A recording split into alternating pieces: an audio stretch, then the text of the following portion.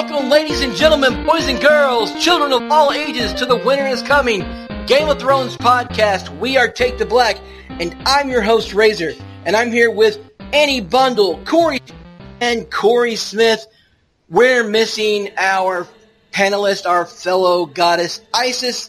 She's out enjoying Adele tonight in Dallas, and that's okay. Let her have her fun. But tonight, we're going to get into a fun topic, and that is the topic of theories. Theories we think that might actually happen now because of all the filming leaks and photos and videos that have been taken compared to that ridiculous Reddit leak that we talked about last week. We're gonna talk about our favorite theories, but before we get into it, Annie, we've got some news about the city of Seville. So why don't you kick it off for us? Okay, well, first thing first, the city of Seville is where Game of Thrones filmed Dorne in Season 5. But don't worry, they're not filming Dorne here in Season 7. In fact, from all of the rumors we have, it's standing in for King's Landing. This is the area where we've heard about the Dragon Pit. This is the area where we've seen catacomb-like areas that look like where dragons could have been stored once upon a time. And basically, it's the next stop on the Spanish tour of filming for Game of Thrones. So they're done in Zumia, they're done filming on the beach, we're done getting all of those great shots from across the water, and now we're in this area of Seville, which is very closed off. Like in Season 5, where things were gated off and we literally couldn't see anything that was being filmed, this is another area where everything is gated off. It's a ruins, so they've actually put a plywood ceiling over it, so you can't actually see down into it. They have done so much work to basically keep the public from being able to see what's happening. And why? Well, that's because everyone is showing up.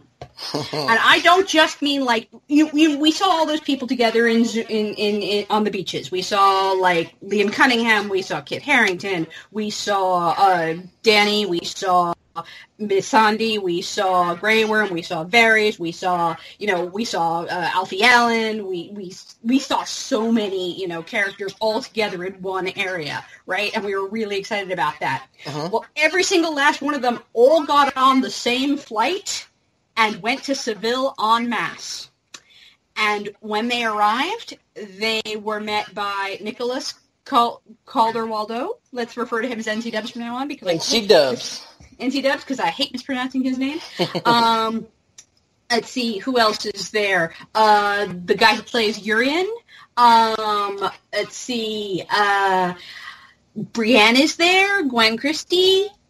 Basically, it would be easier for me to report on the people who are not there, which would basically be Sansa, Arya, and Bran. That's it. Everyone else is freaking there. And, we haven't actually gotten a picture of Lena Headey, but several sources have reported that they've seen her and that she's avoiding the cameras.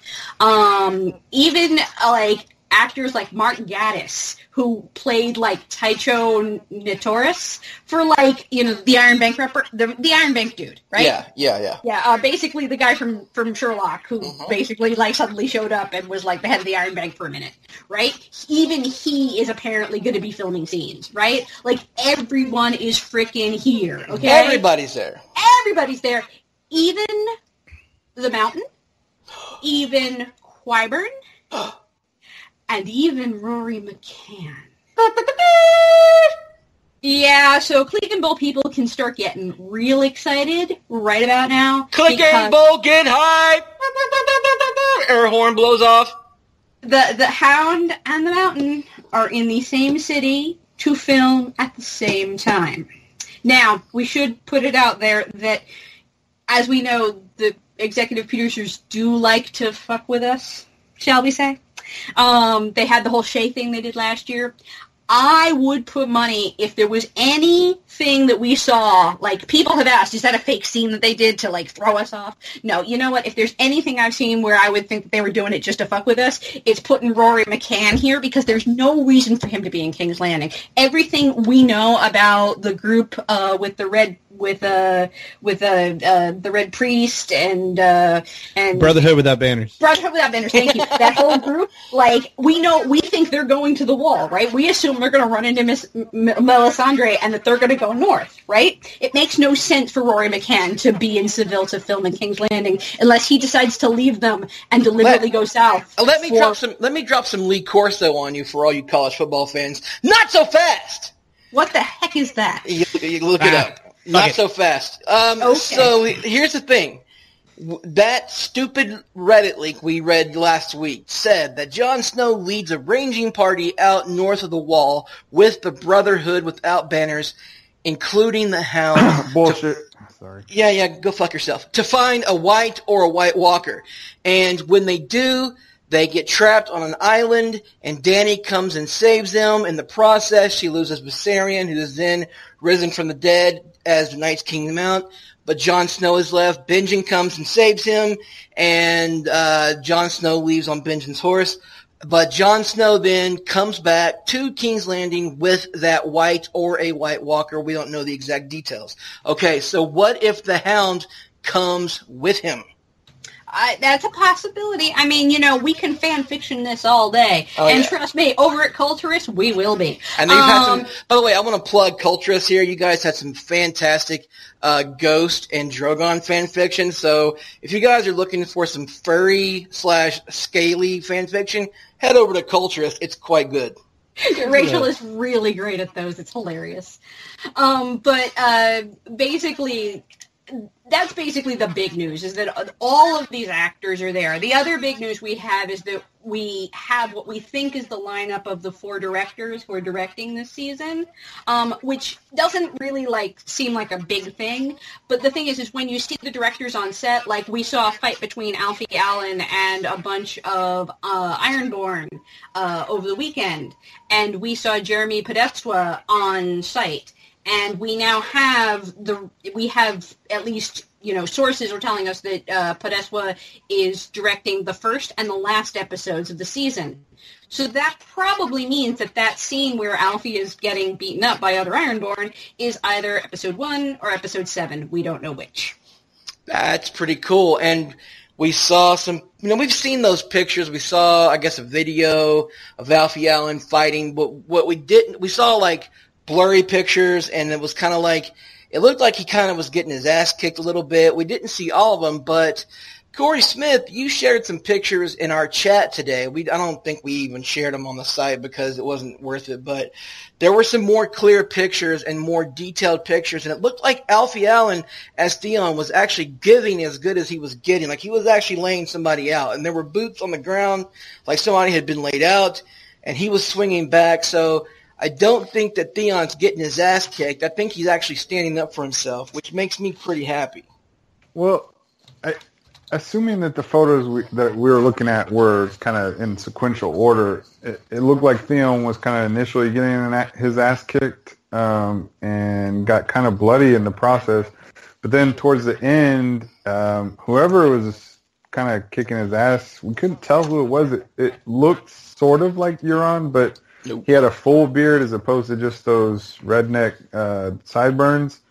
Listen, it wasn't Euron. It wasn't Euron because he had a bald spot. Yeah. He had a bald spot. No, I know it wasn't. I was just saying it looked sort of like him initially, but so yeah. And then at the end of those photos, whoever's attacking him is on the ground, and Theon's kind of standing over him triumphantly. So yeah, I mean, I'm kind of impressed because we hadn't really seen fight from Theon. We've seen the flight, we've seen him, take Sansa and flee from Winterfell and then go back home. We haven't seen, kind of the aggressive, fight side of Theon since, I don't know, back in season 2 or 3. Since he cut off Sir Roderick's head. Right. He pushed Miranda to the ground, but that was really just kind of a snap reaction. But, he cut off Sir Roderick Castle's head, and that was the last time we actually saw any, real fighting, piss and vinegar out of him. But moving on, so Annie's broken down the actors. We've seen all the major players basically, except for Macy, Sophie, and Isaac in Seville. And this also kind of goes to the fact that Jon Snow leaves Sansa in control of Winterfell. And and Macy as Arya shows up to Winterfell, and Bran goes back to Winterfell, and we have a Stark family reunion, just like that stupid leak said, that Jon's not there when Bran and Arya return to Winterfell, which, it kind of makes sense. If they're not in Seville while Jon's there, they're all back home at Winterfell. So there you go. There you have it. You can put two and two together if you want. I still have a lot of problems with the league. I still don't believe all of it, but I was reading on that wonderful subreddit, the Free Folk, and I was reading some of the comments, and some of those guys were saying, look, yeah, a lot of it doesn't make sense, but if this guy got it secondhand from somebody who claimed to be there on the set and claimed to have seen the scripts and was giving it to him, it could have got a lot of the details blurred, and a lot of the different finer points could have been missed. So when you're talking about like a White or a White Walker being brought to King's Landing, that could have been just completely, that could have been one of those finer details that were missed. You know what I'm saying? Like a lot of those things could have been looked over as far as the details of the leak. Anyway, moving on. What we're going to do tonight is we're going to talk about our favorite fan theories that we think now that we're into the final two seasons could actually happen, things that could come to fruition through the show, and not necessarily the books, because, hey, look, we don't know what's going to happen in the books. George R. R. Martin may never, ever have the Winds of Winter, and curse me for ever saying that, but it's just the cold, hard truth. We don't know if he's ever going to have the other books finished. So right now we have to go off show knowledge. We're all shownlies right now. So the fan theories are out there. We've all seen them. We've all read our fair share of them. So I would like to start. And one of my favorite theories is that Jon Snow is the Game of Thrones, A Song of Ice and Fire is about Jon Snow. It's not about Jon Snow and Daenerys.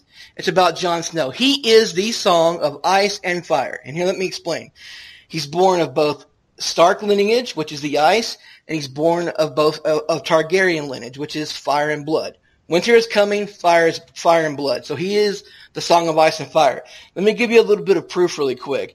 When Daenerys in season 2, I believe, was leading her Dothraki group through the Red Waste, and they made it to Karth, she ended up going to the House of the Undying towards the end of that season, and she saw the visions. In the show, she didn't see this in the show. This only happened in the books, but this is a prophecy this is a little bit of a vision she saw in the books.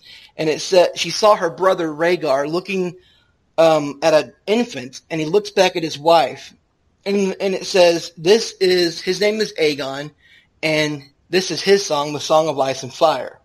And most people interpret that as he's talking about Jon, not his actual son, Aegon, that is his son, Jon. And that's why many people think that when Lyanna whispered into Ned Stark's ear in the Tower of Joy flashback, that they're going to name Jon Aegon Targaryen. So, you can leave it at that if you want to, give or take, whatever. So, I also think that Jon Snow is the prince that was promised. He's going to be the prophecy fulfilled. He's already died and come back. He has a Valyrian steel sword that's killed a White Walker. And I just think that he is going to be the catalyst for everything that's going to happen in the show. If somebody's going to slay the Night King, it's going to be Jon Snow. And by that time, I don't think he'll be a Snow anymore. He'll either be a full-on Stark or a full-on Targaryen.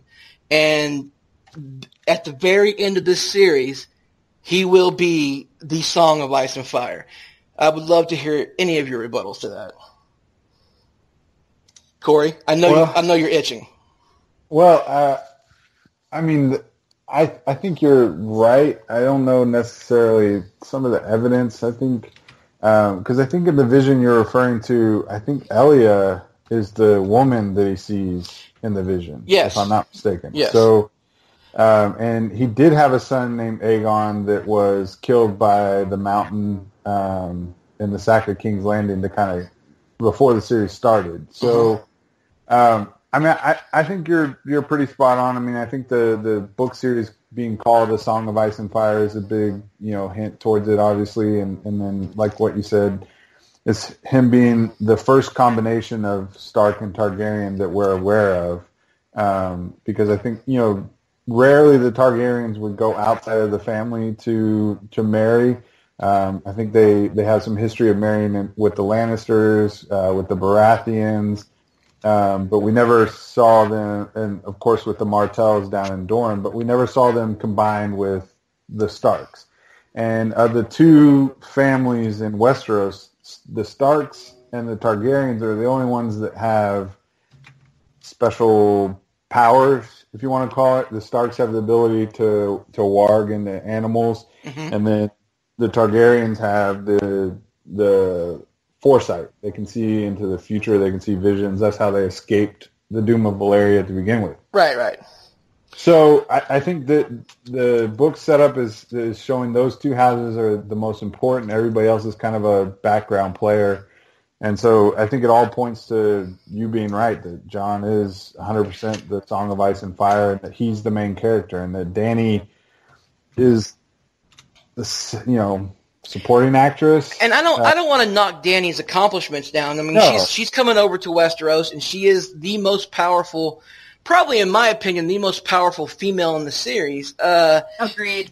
And she is going to, as our beloved Isis likes to say, she's going to wreck some dicks next season. But here's my thing. If George R. R. Martin were to end the series with a Targaryen once again taking over the Seven Kingdoms and ruling from the Iron Throne, all you're doing is reliving the past, right? Right. So that's the most boring, tropish end to a series that claims to be a non-tropish series. Like, why would you go and do that if you claim to be the one that breaks the mold? Or breaks the will, blah, blah, blah. So, I don't know. I just don't, I think that Jon Snow being legitimized somehow through proof of whether there's proof in the Winterfell crypts, whether there's proof in the Citadel, whether him being akin to Dany and Drogon likes him and he's able to ride a dragon. Something proves that he's a Targaryen, whether that's proof or not.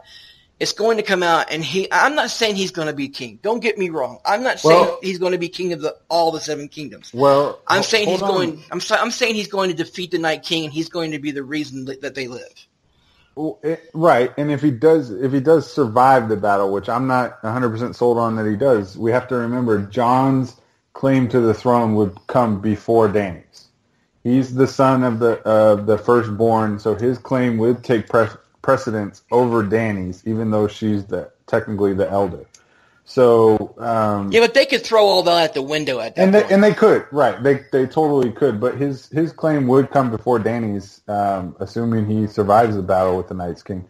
Because I'm with you. I think that he's going to serve a special purpose for whatever reason. He's going to be the only one that can defeat the Night's King because he's unique. Dany's a 100% Targaryen. Her mother was a Targaryen. Her father was a Targaryen. Jon's the first combination of Targaryen and Stark blood that we've seen. And I think that that's going to lead to some sort of unique ability that allows Jon to defeat the Night King. And I think you're totally right on that. All right.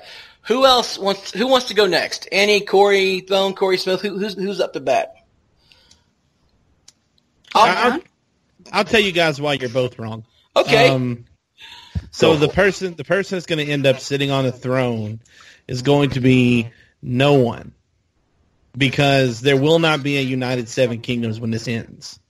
Because as both Dany has said about breaking the wheel, and she's going to figure out when she gets over there that the whole point of the Seven Kingdoms was to unite everyone, and if she can, she's going to go into battle with Jon Snow, and it's like, I don't need to force the North to bend the knee to me. I don't need to force anyone to bend the knee.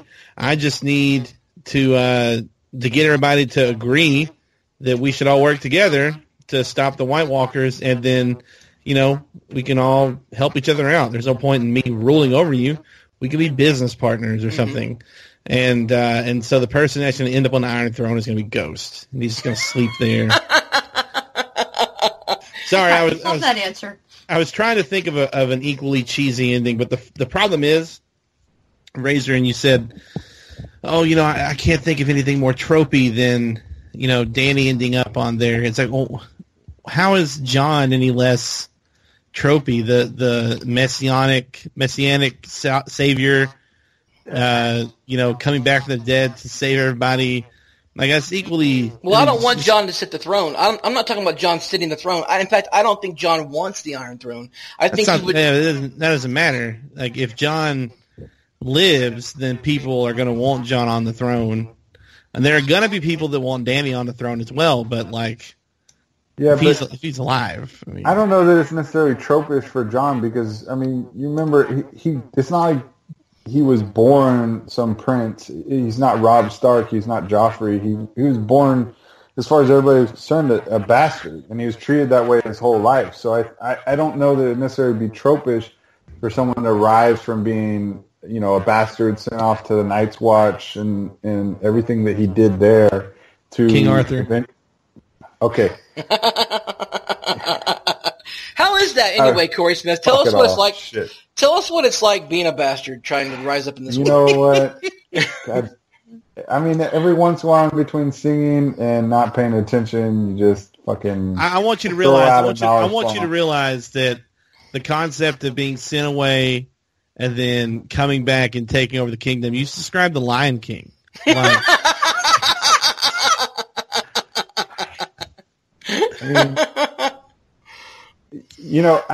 and again, yeah, I'm not saying that necessarily I do see John on there, but I don't know that it necessarily be the worst. Here's my point. Corny necessarily for him to end up on the throne. And I think if there isn't even a throne, I'm not sold that there's going to be a throne at the end of the thing. I kind of think that Martin's shown that, and on the show too, that the pursuit of the throne is what's screwing everything up.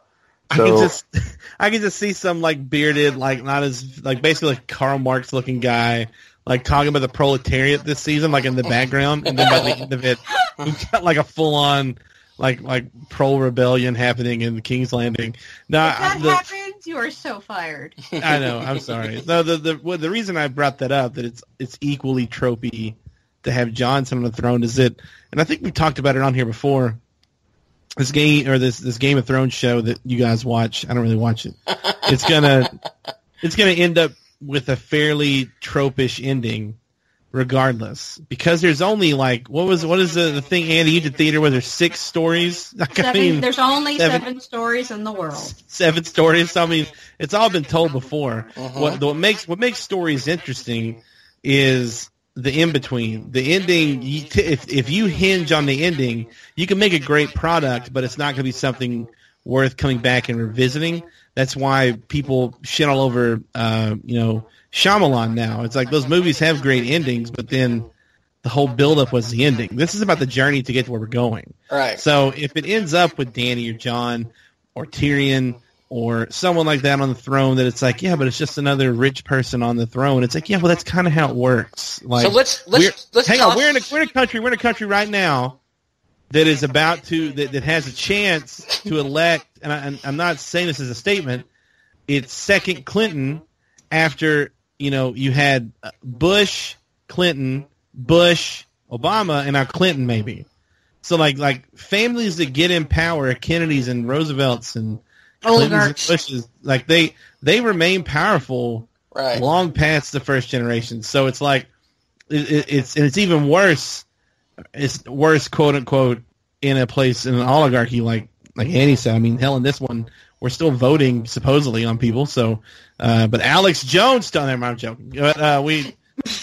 I was going to say, in this, and for people who think that this is somehow new, we had John Adams and then we had John Quincy Adams. Exactly. So this is a thing that's happened in our country for 200 years.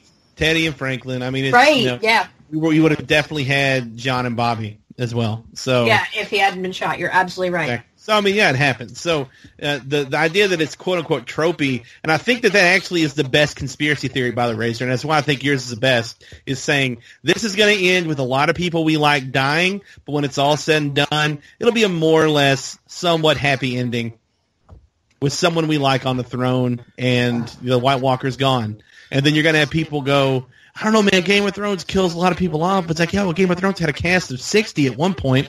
You really can't do that anymore. So basically, can we just all agree to throw out the trope argument now at this point? Because really, let's just, like, it's basically, it is trope. You're right. I mean, if you want to tell an original story, go back to Tolkien and let him tell the original story, right? So let's throw that out. Let's throw the trope argument out. So whether Jon Snow saves humanity or whether the Night King wipes out all of the living and there's pockets of humanity and resistance living under the crypts of their castles, just waiting for the White Walkers to go back into hiding, just like one of George R.R. Martin's science fiction books. I forget the name of those science fiction books he wrote, but he had that happen. The world was decimated, nuclear bombs or whatever, and then pockets of humanity rose up from that, and there was mutations and blah blah blah. This could happen in Game of Thrones. Whatever. Let's talk about that. But I've talked enough about my theory. I'm interested in hearing Corey Smith. What's your theory? Well, mine isn't nearly as grand as yours. Shocking. Well, I mean, Razor, you kind of went, picking the low fruit there. But you did. You know what, bastards? You're right. Come on. You've earned yourself an extra large glass of mead tonight. Okay. I actually spent some thought, and anyways, mine is kind of. It takes a little bit from the books, but mostly it's show. There's a lot of show evidence. And, we kind of saw it in season 6. People were saying, what if Bran had warged into the Mad King? And that's what turned him crazy because he was shouting, burn them all, and da-da-da. And I'm not talking about that. There's always been this theory out there that Bran warged into Jaime Lannister at the start of the series when Bran finds Jaime and Cersei up in the tower in Winterfell, and the theory goes that Bran warged into Jaime at that moment and tossed himself out the window, thereby forcing Bran to head north and seek the Three-Eyed Raven and kind of completing the time paradox loop. Because had Bran continued to have the use of his legs, he probably would have not gone on that journey. He would have tried to become a knight or, any other option. But when he lost his legs, he really didn't have any other option than to kind of go there if he wanted to do something of any kind of importance. So, okay. That's kind of my theory. I think that we can see that possibly happening with, how everybody was inferring that he warged into the Mad King. And for me, the reason that I want it to be true is, we've seen Jaime kind of morph from this, arrogant asshole from the first couple seasons into someone that kind of, after Brienne's influence, kind of has a little bit of a sense of morality now. But at the end of the day, from the moment we saw him, he tossed a 8-year-old kid out of a freaking window trying to kill him. So for me, you've kind of started to like Jaime over the past couple seasons, and if Jaime is kind of removed from that, if he's no longer responsible for throwing Bran out the window, if that actually is Bran's fault, then that kind of absolves Jaime and makes him someone you can really kind of like. So that was my big theory. So I've read this theory before, and I kind of like it. I like the fact that Bran has had, and it's this whole time-traveling mindfuck thing, that Bran has had a major influence throughout the entire time loop of Game of Thrones, of A Song of Ice and Fire, going back to the beginning and all the way through to the end. So, like, Brandon the Builder is actually Bran. He built the wall, so Bran influenced Bran the Builder to build the wall. And then he influenced the Stark to build Winterfell, and whatever have you. He's influenced all those guys to do whatever they had to do. I know, Thone. I know you're itching to get in on this. So why do you have a problem with this? Because of timelines, man. Because Because it's seriously, I'm gonna tell you guys that because we haven't seen how they're gonna end this Bran's power in the past thing, right? Mm-hmm. So I don't want to say, because right now they have not screwed it up necessarily, although with what happened to Hodor, it's opening up this Back to the Future type like influence loop that is really hard to close, that Back to the Future did not close properly, and that no one has because it's impossible. Can I run you through real quick the problem with Back to the Future? Not that I don't love all three movies. Don't fucking ruin my childhood, though. Hang on, and by the way, be quiet, Smith. The man is talking. 132 is my favorite. There you go. I know that sounds weird to some people, but I like 3 more than 2. All right, so we'll start with at the end of Back to the Future 2, Doc and at the end of Doc gets the time machine, gets struck by lightning, and sent back to 1885. So he hides the DeLorean from Marty in a cave for Marty to find while he's stuck in 1955. So he gets that telegram right when Doc is taken away, right? Mm-hmm. If you remember. So Marty finds the 1950s Doc before 1955, but after 1885, whenever the DeLorean was hid there. And they uncover the DeLorean in the cave and fix it up. And it had, lots of rot and stuff to it. And then Marty takes that one back to 1885. So here's the thing. The one that Doc hid in that cave is still in 1885, as well as the one that Marty drives into 1885. So the entire movie didn't have to happen. Marty could have went and got the other DeLorean and then just gone back to the future.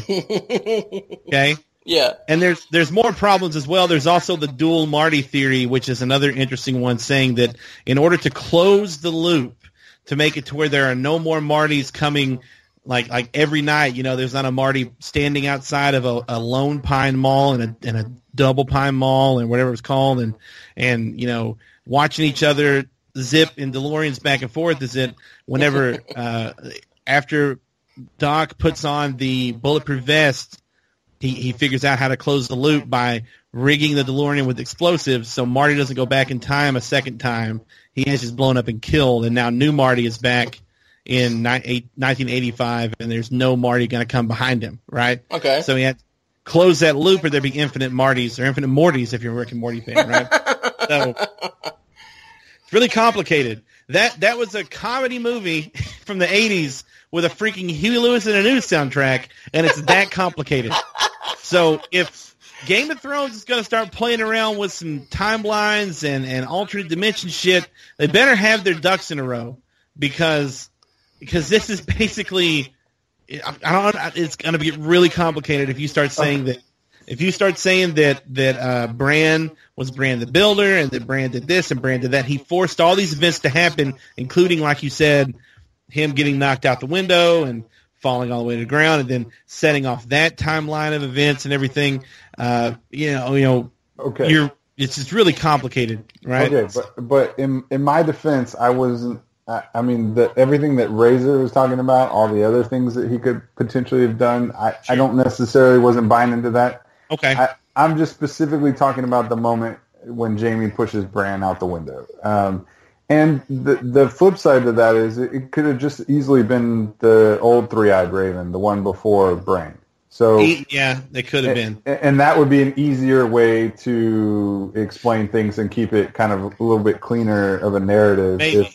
Or you could just simply say Jamie was an asshole and push the kid out a window. Well, right. Yeah, and it could just stay that way, but but that's a theory that I would like I said, would like to see come true, because then it does absolve Jamie of what is essentially his worst sin in Game of Thrones, is throwing that freaking, throwing an 8-year-old out a window in the very first episode. That's actually why I think that's a terrible idea, because part of the reason why Jamie is such a complicated character is the fact that he freaking did that and we can't get around it. He's a very complex character, yes. Also, he pseudo-raped his sister next to his dead son. On the show only. Yeah, he's done a lot of really bad things. There's no absolving him, and trying to absolve him is basically a fool's errand. And the thing is, I will say, you do get an interesting concept with Bran being the person who had to shove himself out the window, because not only does it take away the use of his legs, it also starts the events of the show. Yeah. Right. I mean, it's Bran getting paralyzed, and that creates a rift between an even bigger rift between the Lannisters and the Starks because there's this mistrust, and it sets off everything. It really does. It's like a huge catalyst in the show, and it ends. I mean, it ends with Hodor at the door, and it ends, with everything we've seen so far, all these dead people, and not just rich people, but soldiers and stuff dead. Right. So I don't know. I think it's interesting. It's interesting to think that they're going to play more into that because they've hinted to it twice with him. Yeah, in his flashbacks, he saw himself fall out the window a couple of times when they did the kind of long montage. And the burn them all thing. Yeah. Right. So, which I was actually saying they hinted to him being able to influence the past in some way when he yelled at his dad, and then also with Hodor, we can see that Bran messed up. He messed Hodor up. So right, and it wouldn't have taken a lot for Bran to kind of just. I mean, he would have only had to warg into Jaime for split second. Split second or two, and just kind of push, and then go from there. So we'll see. Cool. All right, Annie, you're up. What's your theory? I want Jon and Dany to fall in love. Okay. Like I don't care if it's the girly romantic thing. That's what I freaking want. That's fine. I really love in a hopeless place. Okay, seriously, and it's one of those things where, I read it somewhere, a while ago, and it totally hit me, and I thought it was the greatest idea ever. Jon so far has been madly in love with women who are kissed by fire. What happens when he finds one who is made of it? Oh, okay. Oh, he gets his dick burned. And, in a way, they've kind of hinted at that because, they've kind of hinted at that with the show because they had Dario talk about, how, that she was the wildest ride he's ever had. So, yeah, I that's the, I know you, Razor, you're basically saying you want this to be Jon Snow's story. No, I don't want this to be Jon Snow's story. I want this to be Jon and Dany's story. And I want at the end for there to be basically a dream of spring is somehow a next generation is born. And it might not be born of Dany and Jon because Dany isn't able to have kids anymore. It might be born of Sansa. It might be born of, I don't know. I don't even know because considering who is alive at this point, that's why I asked if the dragons were all boys because I wondered if a Dream of Spring and the next generation was a baby dragon. I have the dire wolf with wings. We didn't quite go there, but that's basically my theory is that when I want this to be when Jon met Dany. So let me ask Corey Smith because he's more of a Game of Thrones theologian than I am. When Miri Mazdur told Dany that she couldn't have kids again, what were the restrictions on it? It's basically a flip of everything that kind of makes sense. So when the sun rises in the west and sets in the east, and then something about when the mountains fall, and just okay. So check this out. You're basically sorry. Is that one of the new modern like Christian hymns that you would hear at a cool coffee shop called Crossroads or something? Basically, yeah.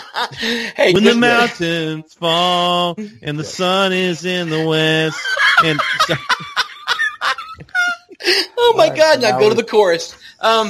So yeah, Jesus. That's all you say over and over again. I like that you brought up Crossroads because there's a ton of cross churches around here in Fayetteville. Thanks for saying that. Anyway, so the whole idea of Dany not being able to have kids again, and the fact that you just said the sun rising and setting and switching places. It goes dry and the mountains blow in the wind. What if the wall falls and that's the mountains falling, right?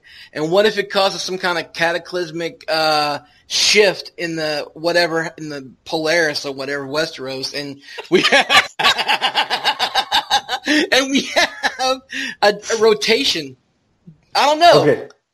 I think, I mean, you're laughing, but I think there's something there. This is cataclysmic shift into Polaris. No, are you hacking in an NCIS episode? What the hell are you talking about? Okay. Let's listen here, Mark Harmon. When Annie was talking about how it might not be Danny that has the kids, I tend to think that it might be Danny that does have the kids. And I think, especially in the books, I always got the undercurrent of a theme that the whole world was out of whack. You know, because you've got these winters that last decades. You've got summers that last 5-6 years. So the seasons, literally the planet is out of whack. Mm-hmm. So to me, and you've got the White Walkers that continually have been coming back. They were a threat, 5,000 years ago, something like that, mm-hmm. and now they're coming back again. So to me, there's always been this theme that the world is literally out of whack. Not just who's sitting on the Iron Throne. It's literally the world is out of place. And so I could see there being something that in this final battle that we have with the White Walkers, it somehow fulfills the prophecy that Miri Mazdur, kind of cursed Danny with before Danny lit her on fire. So I don't think it's out of the realm of possibility that Danny ends up being able to have kids once again. Okay. I like Annie. I like your theory. Obviously, the romantic side of me really wants to see Danny and John together in the end. I want to see. Here's kind of, even though I think John is going to be, in my mind, John's going to be the catalyst for everything, killing off either killing off the Night's King or beating him all the way back to the. But you're gonna say awesome. Yeah, I know. I had to stop myself for a second. Beating him all the way back to the lands of always winter and making him go back to sleep and never come back out of the ice again. Whatever happens, and there's only a few pockets of human beings left. John and Danny are the way that human beings repopulate Westeros again. I like the idea of that. And then the Seven Kingdoms repopulates, and maybe magic comes back into the world. Maybe the Children of the Forest come back. Maybe whatever. We see all that come back. I don't know. I think it's a great and beautiful and romantic idea. Corey Thone, what is your theory? Actually, it was kind of similar to what Annie was saying, and that's that John and Danny are going to have a baby. Okay. That was what I wrote down, was like John and Danny have a baby, and John and Danny no longer, they don't get to raise it, though. Like they're dead. That Tyrion raises the baby. Oh. I like that. It's just something, I have no foundation for this. I have no basis of it, but I look around John and Danny, and I see people that know more than them. Honestly, John and Danny are pretty, and they're skilled. But if you were to ask me who on these small councils should be king, it's Davos or Tyrion.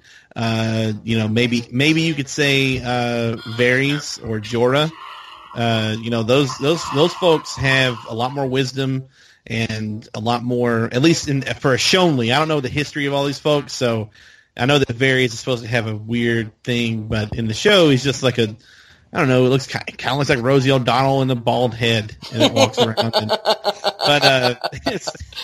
And I think that what ends up happening is John and Danny have a baby, and or you know what, maybe Danny gets pregnant by John.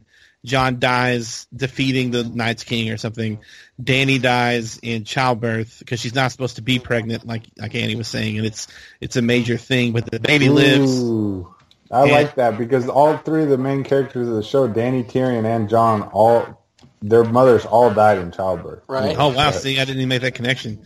Yeah, so there you go. So and then basically, so now you have like Cersei to raise a kid. No, I'm joking. You have. The small council, basically, you have people that were slaves, people that were highborn, and everything in between that are all around this child. That's like, okay, so, and they all want the best for the kingdom, and that's really the difference between them and everyone else, is that they're not going to try, like Littlefinger would try to manipulate, like he is with that creepy ass kid that he's living with now, try to use some child with inherited power for gain, but none of those people I think would do that. Maybe Varys would a little bit, but not a lot. And I think that like that could be the great unifier for everyone. Is the child of the two saviors of Westeros, and they have this person grow up as king with this awesome council and all these people under a unified kingdom that supported its parents, and that's kind of where it ends, is with like a child king, and who isn't going to know the sadness that came before, and only is going to have the optimism going forward. I love that. It's bittersweet too. Nope. It is, because everybody that we like would die, except for Tyrion and you know what? And then Tormund is the hand of the king, because hell yeah.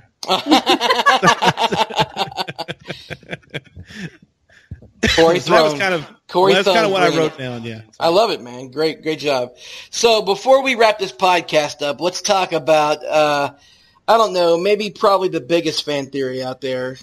I don't know what it's probably the most exciting thing that we've gotten, and Annie talked about it when we first started, and I want to get your guys' thoughts on it. Are we getting Cleganebowl? Yes. No. I don't know. I'm buying it. I'm investing all. I don't give a shit if it's a housing bubble. I'm buying. Buy. Buy Clegane. Corey Thone is buying Cleganebowl, and I'm on board. Let's do it, man. What is this, Fox News? Make it stop. Yeah, listen. Sounds like the episode of the Kramer Show. Yeah, that's what I was thinking of. Yeah. So, I don't know. I mean, I got to be honest. Like when Annie, this morning when the news broke and Annie sent us all a message in Slack, I literally almost pulled over my car to read. I was like, oh my God, Cleganebowl. I was like, let me pull over. I got to read this. But luckily I hit a red light. It took me forever and I got to read it at the light. But I was like, because to me, that's a super exciting topic for it to happen. But as the day has gone on, I am leaning more towards the producers are fucking with us. They like to do it once per season, and putting Rory McCann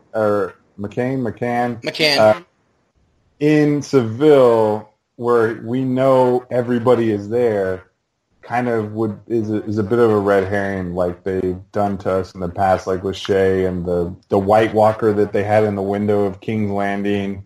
It just, I don't know, something doesn't quite feel right about it yet, but I hope I'm wrong.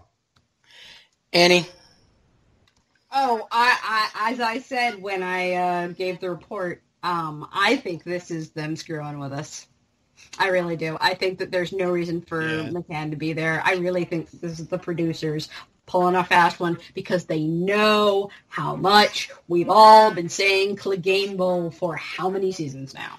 Forever. That's a great point. And it's like the easiest thing. Just have Rory come in, have some drinks, and hang out with a cool dude, and then send him on his way. And everybody's like, "Oh, Cleganebowl."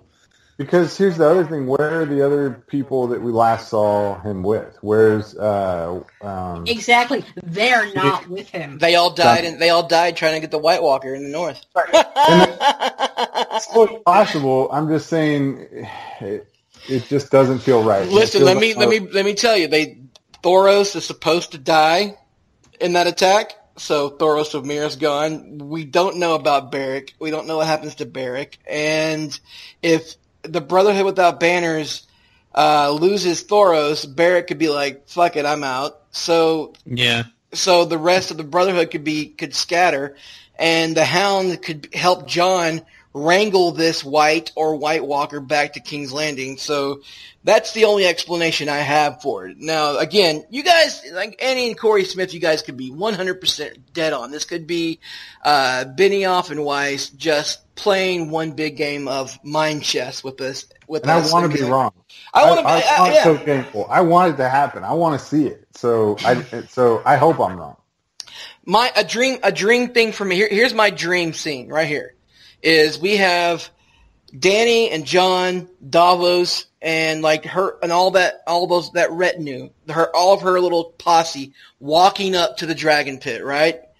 And then we have Cersei, Jaime, Qyburn, and the Mountain walking up, right? And then we've got Euron and a few of his Ironborn. Maybe he's bringing a captured Yara with him in chains, right? And so they're all walking up to the dragon pit, and they just all kind of walk up, and they stand and they're staring off at each other. And then all of a sudden, Jon looks behind him and he nods, and here comes the fucking Hound dragging this, unruly white devil looking zombie, and he brings him into the middle, and there the two brothers stare at each other, and there you have the face-off. Now, whether they draw swords on each other right there, or whether they decide to take it somewhere else and finish the deed, I don't know if it's even going to happen. But that would be a dream sequence for me to have. Let me tell you my dream sequence with Cleganebowl, because this is what I want. I don't want it to be a fair fight. I don't even want the Mountain to know what happened. I want his head cut clean off as he's about to do something evil. and whenever his gigantic lifeless body tumbles to the ground, it's the Hound standing there, and he just walks away. And it's like, yeah, I don't need the big fight between a cripple and a zombie. I just want the Hound to get, his vengeance on his shithead brother. So what if he says something cool like, that was my fucking toy, and just walks away? Yeah, playtime's over. Playtime's over. What is this, fucking child's play? Come on. All right, guys, so we're going to wrap it up here. For myself, for Corey Smith, Randy Bundle, and Corey Thone, we miss you, Isis. We hope you come back next week. Thanks, guys, for listening. As always, if you have a topic you'd like us to talk about next week, leave it in the comments section or on Twitter, and we will respond to you, and we'll talk about it next week. Hopefully we'll get some more filming news. Maybe we'll get some Cleganebowl news. We don't know. So, hey, thanks for listening once again. Valar Morghulis.